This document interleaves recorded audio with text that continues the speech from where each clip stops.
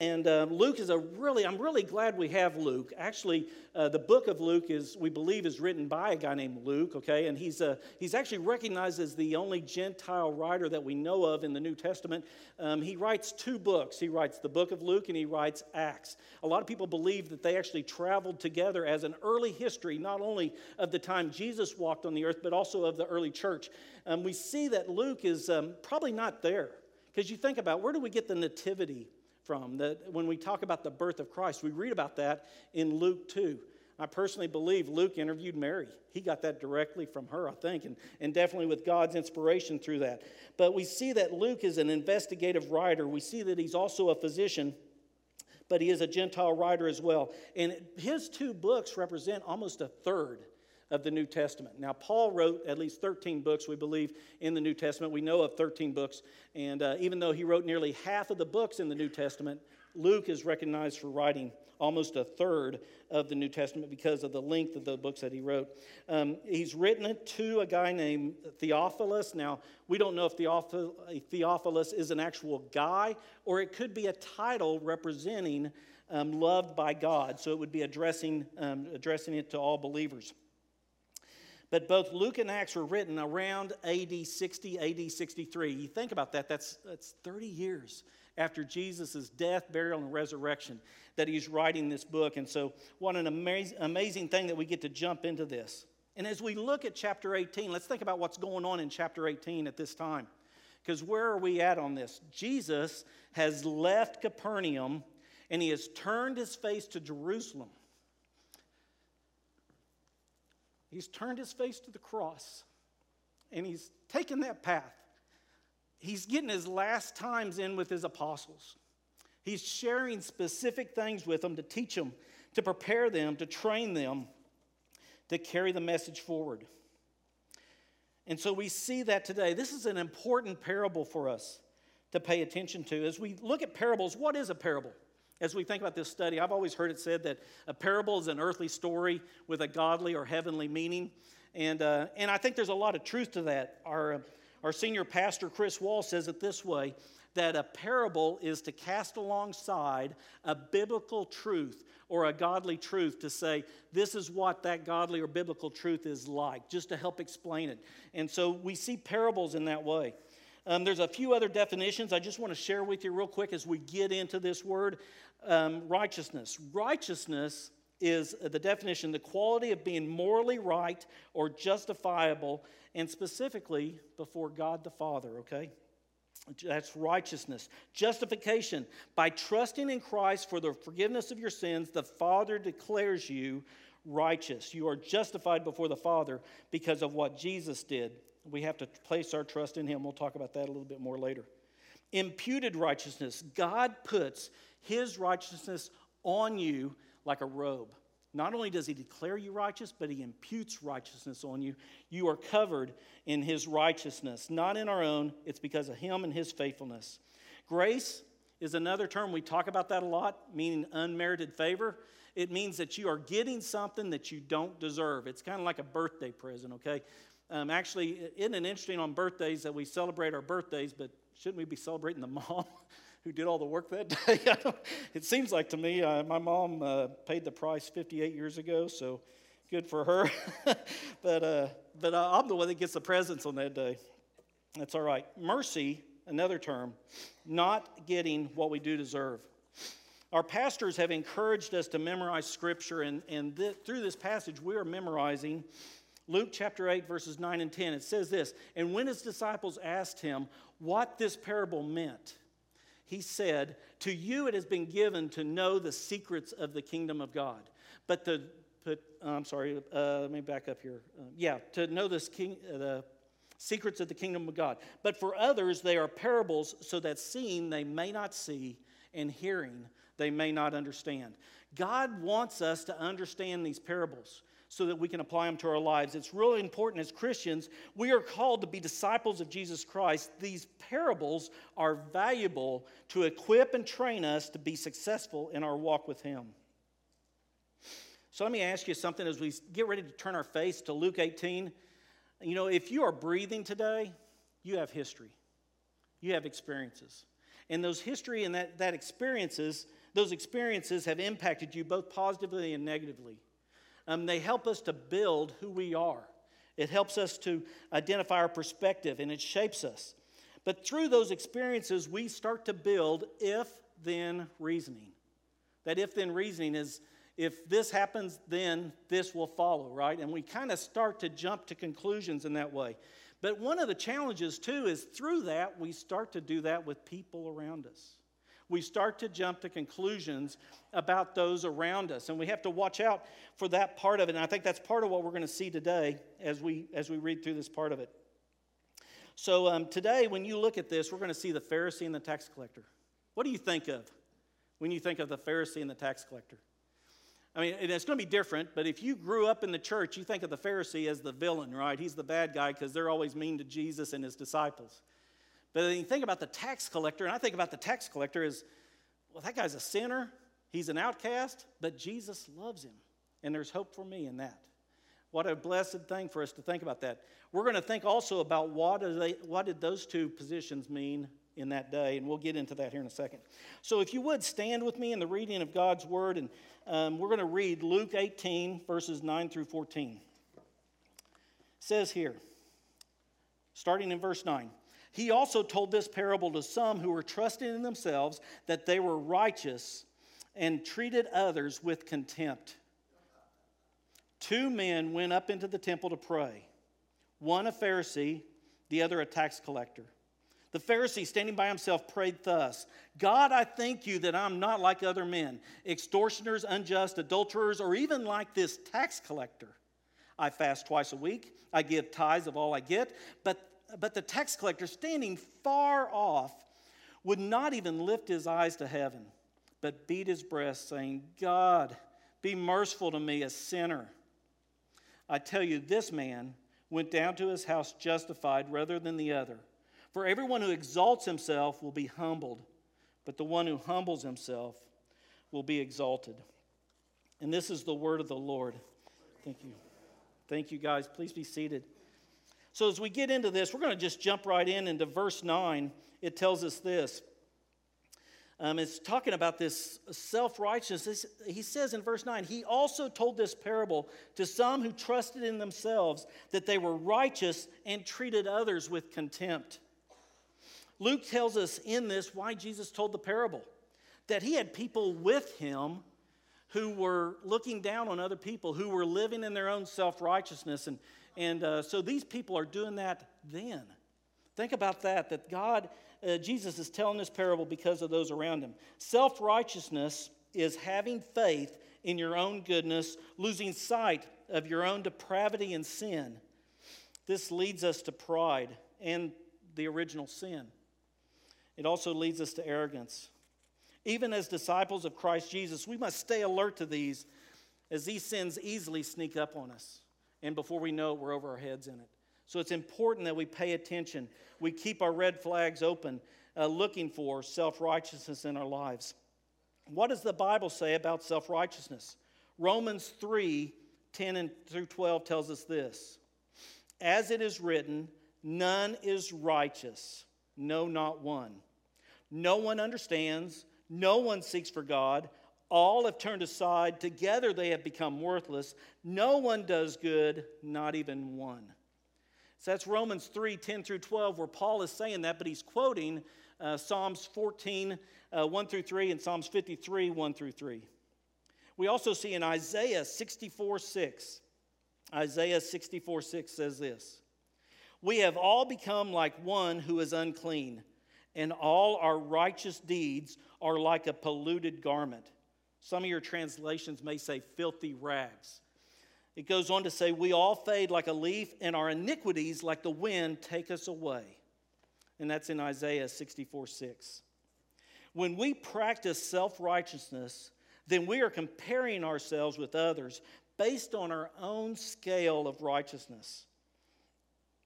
The challenge with that is our own scale is not built of absolutes. It's built on our own perspective. It's built on our own experiences, and it changes always. Where God's word is built on absolutes. And so our own perspectives, our own history become our problem. We have to watch out for that. Self-righteousness causes us to despise God's creation, those he loves.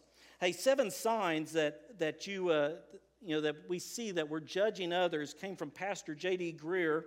He is currently the current president of the Southern Baptist Convention. But he had these 7 signs that you're judging others. Number 1, you are more enraged at someone else's sin than you are embarrassed by your own. You are more enraged by someone else's sin than you are embarrassed by your own. Think about how many times that's even happened. Now, I think about that in my own life, and I'll share more about that here in a little bit. But number 2, you refuse to forgive. And when you do forgive, you refuse to forget. You refuse to forgive other people. You know what? What a challenge for us, because we've been forgiven much. And who much is forgiven, we should be doing the same thing as well. The third sign that you're judging others, you cut off those who disagree with you. Now, I don't know about you, but you can listen to news radio all day long, and they're cutting off people all day long. That's not what we're called to do, though, is to be like that. And are you the one who says, you know what, your opinion doesn't matter? We are starting to form judgment. We are being self-righteous in saying that. The 4th sign is that you gossip. And gossip is just saying, do you know what this guy over here is doing? We've already started. Can you smell the judgment just in saying, do you know what he's doing over there? I mean, that's part of what the problem is for us. We've got to make sure a sign there. You gossip. Number 5, you refuse to receive criticism. In other words, my way is the right way and there's no other way to go. You refuse to receive criticism. Number 6, you refuse to correct someone's position. And this leads into the 7th point, but you refuse to correct someone's position. In other words, they're not worth it. Let them do what they want to do. I don't care. And what a tragedy for us to think that as believers in Christ. If you truly understand the grace of God, what a tragedy. Because the last one says this, you write someone off as hopeless. You know what's a blessing to us is that Jesus Christ did not write us off. And we are not to write anybody else off. Dietrich Bonhoeffer said this, judging others makes us blind, whereas love is illuminating. By judging others, we blind ourselves to our own evil and to the grace which others are just as entitled to as we are.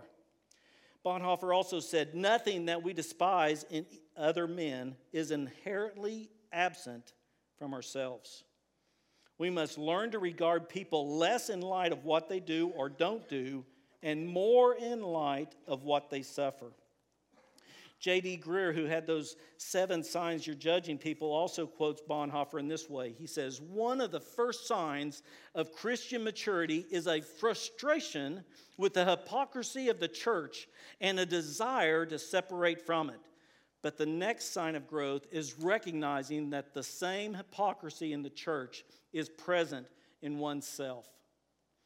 Is that true for us today? And it is. I mean, if you don't think that, just spend a little time on it and it'll get to you. I promise you it'll work it out. But this is like everything in relationship to our relationship with God. It's a heart issue. It all has to do with what starts right here in our heart. If your heart of hearts, if you look down on anyone, you may be the only one who knows it. No matter how subtle or how you might think you are concealing it, you are practicing self-righteousness. So let me ask you a few questions, if I could, real quick, and then we're going to step into the rest of the passage. How is your heart before God? Are you trusting in your own good works, in your own righteousness? Do you look down on anyone? Have you lost sight of your own depravity and sin? If so, then this is the time for you to confess and repent, to turn away from your own self-righteousness and turn to righteousness God gives in Christ Jesus alone. As we go on in the passage, Luke chapter 18, verse 10 tells us this. 2 men went up into the temple to pray. One is a Pharisee, the other is a tax collector. So let's talk about this for just a second. Who are the Pharisees? I mean, Pharisees started with a really good thing in mind. Keep in mind, in the history of Israel and of Judah, they get carried off into captivity. And why? because they did not follow what God had in mind for them. They did not worship God alone. They did other things, and so God disciplined them by carrying them off into captivity. They did not pay attention to the Word of God. In fact, you can read about this in the Old Testament where someone reads the Word of God and they're like, wow, we never heard that before. And it's like, really? I mean, that's what we're supposed to be doing all the time. But we hear here that the Pharisees come back. They're back in Israel, and they say, you know what? No matter what, we're going to make sure that we keep the Word of God in front of us. We're going to make sure we worship God. So these guys are religious leaders. They start off with a really good thing going. But in the process of all this, you end up with 613 laws that they got to keep. That's like ridiculous, right? I don't know about you guys, but the Ten Commandments are hard enough by themselves.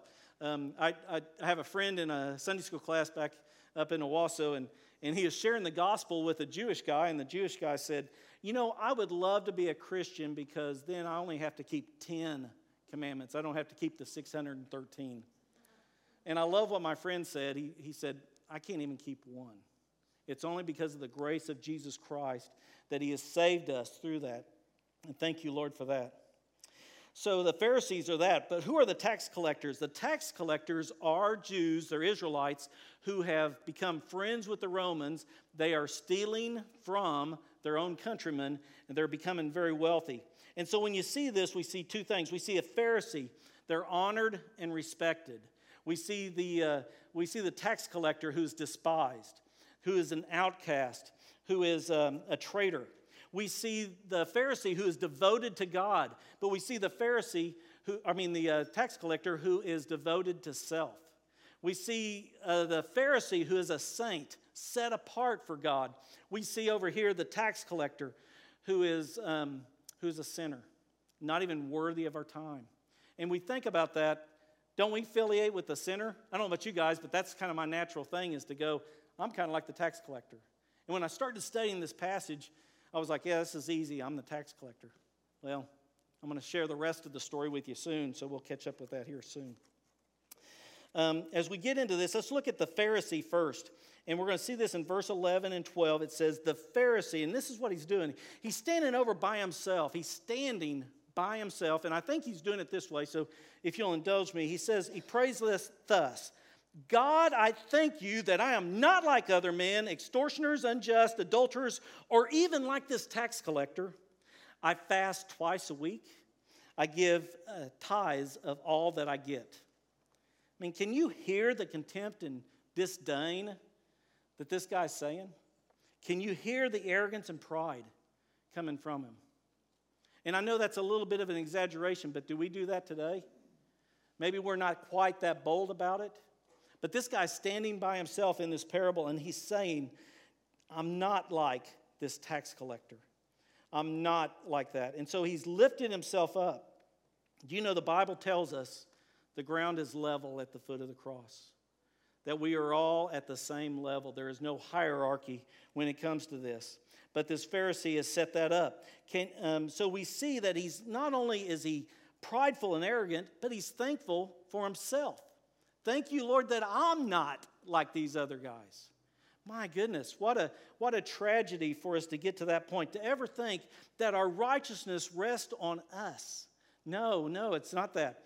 And so we go on here, we see a couple of things. We see that the Bible tells us this, Proverbs 16:18. Proverbs 16:18 tells us this, pride comes before destruction, and an arrogant spirit before a fall. 1 Corinthians 10:12 says, therefore let anyone who thinks that he stands take heed, lest he fall. Be careful when you stand, lest you fall. Pride and or arrogance equals rebellion against God. So anytime we are exercising, we are covered up in pride and arrogance, it equals rebellion against God. Those are huge red flags for us that we should heed as warning signs and take appropriate action. Pride and arrogance are paths that lead us deeper into sin. These are heart conditions. If you choose this path, you might as well prepare for the consequences of your choices, as God's word shows us and to be faithful and true. God disciplines those he loves. Hebrews 12:6 says this, for the Lord disciplines the one he loves and chastises every son whom he receives. So if I can say this, if you belong to Christ and choose to practice self-righteousness, you need to get ready because there's a humbling coming. The Bible tells us that he chastises and eventually scourges. Now, I don't know if you know what scourge means, but it actually means to remove the hide from. You talk about something that would be painful, right? So it's my prayer that I would pick it up in the chastising, right? I'd like to get back on track quicker than not. But look at that. It's going to be a humbling coming. Have you ever heard it's easier to feed yourself crow than it is to be force-fed crow? And definitely, God's going to work in our lives. If you belong to him, I promise you, and you practice self-righteousness, I promise you this, he's going to humble you. He's going to come to you. Chapter 18, verse 13 tells us this. But the tax collector, standing far off, would not even lift his eyes to heaven, but he beat his breast, saying, God, be merciful to me, a sinner. Is that what we are? And we are, guys. We're all sinners, and we're all saved by grace. But we see in verse 14, Jesus says this, I tell you, this man went down to his house justified rather than the other. For everyone who exalts himself will be humbled, but the one who humbles himself will be exalted. The tax collector here is very aware of his sin, and humility is the character trait of someone who knows their need for grace. When you know the grace of God, it radically changes you. So when we get into self-righteousness and we build pride, we are losing sight of God's grace. We have to get back to that point of it. If we understand it, then we can get back into that grace. We get back to that real relationship we're in with Christ. Oswald Chambers said this in his My Utmost for His Highest. Repentance does not bring a sense of sin, but a sense of unutterable unworthiness. When I repent, I realize that I am utterly helpless. I know all through me that I am not worthy even to bear his shoes. Have I repented like that? Or is there a lingering suggestion of standing up for myself? The reason God cannot come into my life is because I am not through into repentance. James 4:6 says this, but he gives more grace. Therefore it says, God opposes the proud, but gives grace to the humble. And James is quoting Proverbs 3:34. It's actually quoted also in 1 Peter 5 and 7. But I'm going to move through that just for the sake of time. Humility is having an honest estimate of ourselves before God. We show false humility when we project negative worth on our abilities and efforts. Have you ever heard somebody say that? Well, I'm just not worth anything. I'm terrible and all that stuff. Well, that's not humility. We're drawing attention to ourselves, and humility does not draw attention to itself. But we can take the other side of that. That pendulum can swing too far. So we have to watch out for that. But it says here, we show pride when we inflate the value of our efforts or look down on others. True humility seeks to view our character and accomplishments honestly. I have a couple of passages in the Bible that are just favorites, although whatever I'm studying at the time becomes my favorite. I don't know about you guys, but as you get into God's Word, it just is so alive. And then it's interesting that I've been a believer for a long time, and I've read it I don't know how many times, but then you read it and you're like, wow, where was that before? And it's kind of like that to me. It's just that alive and active. But some of my favorite passages include Hebrews 12, 1 through 3, or Romans 12, 1 and 2. But as you see in Romans 12, 3, we're going to see, for by the grace given to me, I say to everyone among you, not to think of himself more highly than he ought to think, but to think with sober judgment, each according to the measure of faith that God has assigned. So the secret for us is that we have godly humility, not self-righteousness. We saw earlier, I'm going to go back to verse 9, and you saw earlier that it says here that, let me just read it. He also told this parable to some who trusted in themselves that they were righteous and treated others with contempt. And so when I see this, I have to think, okay, these are people that are with him. These are people walking with Jesus as they're heading through. You know what's another really interesting deal as a side note? And those who know me know that I chase rabbits. If I was a bird dog, you would have shot me by now. But the really cool thing here is that he's talking about the tax collector and the Pharisee in chapter 18. You know who he meets in Luke 19? Zacchaeus, as he walks through Jericho. on his way to Jerusalem, he comes across Zacchaeus. So that's kind of a cool deal. And who was Zacchaeus? But he was the tax collector, right? What a blessing. I wonder if when Jesus is telling this parable, he's thinking about Zacchaeus. Maybe so. I don't know. But also think about those that were with him. What if it was Peter? Peter, who we see as this super apostle. And you can say whatever you want about Peter, but when Jesus was walking on the water, at least Peter got out of the boat. Okay, nobody else did. Now, he sank pretty soon, right? He took his eyes off Christ and he fell. He sank into the water. And he said, "Save me, Jesus," and he does. But also we see Peter, and a lot of us can affiliate or assimilate with Peter in that he's bold and arrogant in what he says. Sometimes we say things that we shouldn't say. And some things, we think things we shouldn't say. But I wonder if it's for Peter's sake that he shares this parable. I also think if I had been there,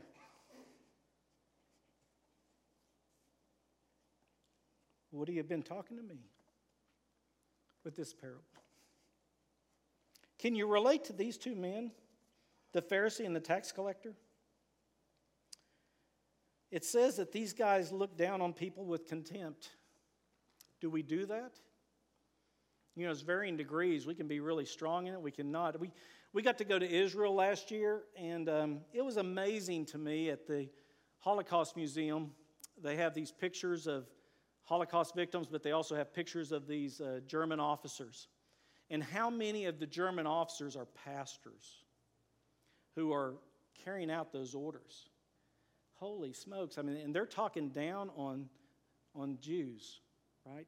What a tough one. I quoted Bonhoeffer earlier. That was his time period. He was there during that time. He's a young guy, but he stands up against that. And he ends up dying in 1944 because of that. He gets taken to prison and is taken out. So he becomes a martyr. But we see also in verse 14, Jesus says the tax collector left justified. Justification is what happens to us when we place our trust in Christ alone for our salvation. This is a personal decision. You must come to a point where you recognize your depravity and sin, that you are without hope. And I've heard it said, there's this wide road. Have you ever seen the picture where there's this highway that's leading down and all these people are going this way and there's a path that goes off and it's a very narrow path and those are the ones that are going God's way. I've heard that gate is a narrow gate. In fact, it's very much like a turnstile. Only one can go through at a time. You can't go through because your friend's going through at the same time. It's an individual deal. It's because of what God is doing in your heart. And if we see that we are without hope, then the gospel becomes good news. 1 Corinthians 15:3-4 tells us this: "For I delivered to you as of first importance what I also received, that Christ died for our sins in accordance with the Scriptures, that he was buried and he was raised on the third day in accordance with the Scriptures."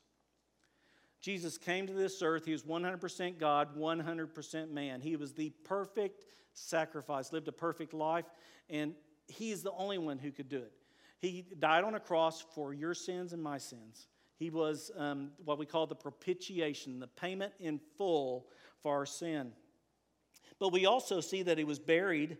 Not only did he pay for our sin, but he was buried and rose on the third day, defeating death. So because of Jesus, we have eternal life. By trusting in Christ alone, you are declared righteous before God the Father, and he imputes or puts his righteousness on you.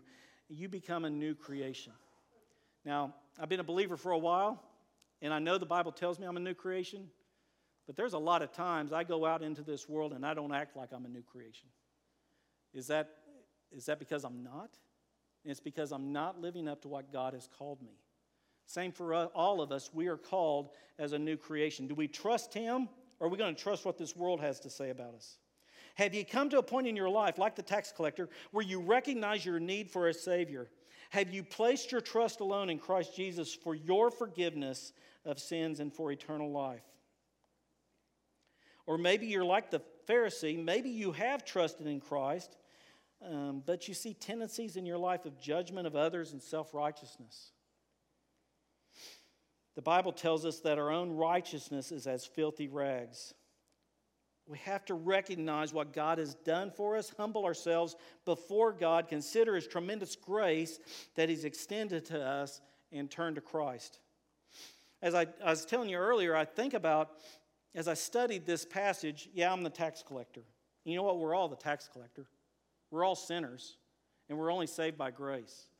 But as I studied this more and more, God really brought to mind, as I went through the week, just digesting this word, thinking about it, how many times I'm the Pharisee. How many times am I jumping to conclusions? Have you ever listened to J. Vernon McGee? I love what he has to say about this. He passed away in 1988, but he's still on the radio every day. So it must be radio stations in heaven, but that's a good thing. But I love listening to him, but he has a couple of things that he says. One of them is that the only exercise most Christians get is running down their friends and jumping to conclusions, And I think, well, aren't we guilty of that? We have to watch out for that and make sure that we're exhorting and building up each other.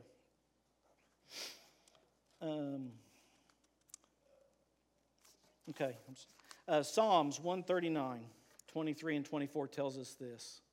And this is my prayer for us today. Search me, O God, and know my heart. Test me and know my anxious thoughts. See if there's any offensive way in me, and lead me in the way everlasting. It could be that you might feel like you're the Pharisee and trusting in your own works to be in a right relationship with God. The Bible tells us in Ephesians 2:8-9, for it is by grace you are saved through faith, and that not of yourselves is a gift of God, not by works, so that no one can boast. We are not saved by our own righteousness. There is nothing we can do about it. We have to trust in Christ alone. He's the one who took care of it. All religions in the world point to the fact of man trying to reach God. Christianity says God reached down to man. And all we have to do is trust in Him. There is nothing we can do to establish a relationship with God. God Himself establishes it and carries out the plan, reaching down to save us. He is the one who saves us through the washing and rebirth and renewal by the Holy Spirit. Whenever God speaks, you should move. You may need to come down front and talk to somebody. You might have some questions. Or it may be that you're like, God, I really need to pray. And these altars are open on either side here. Just please feel free to do that. It could be that you don't want to do either one of those, but you're like, I got to do something. Pray where you're at. But let me ask you this too. Would you look at the person next to you and just say, I wonder if they're struggling? And if they are, would you offer to help them? Hey, I'll go down front with you if you want. Hey, I'll go pray with you if you want, or I'll pray right here with you. So I want to ask us as we go into this time of just thinking about what God's done for us. Let's think about what God has in mind for us to do. What is He calling you to do?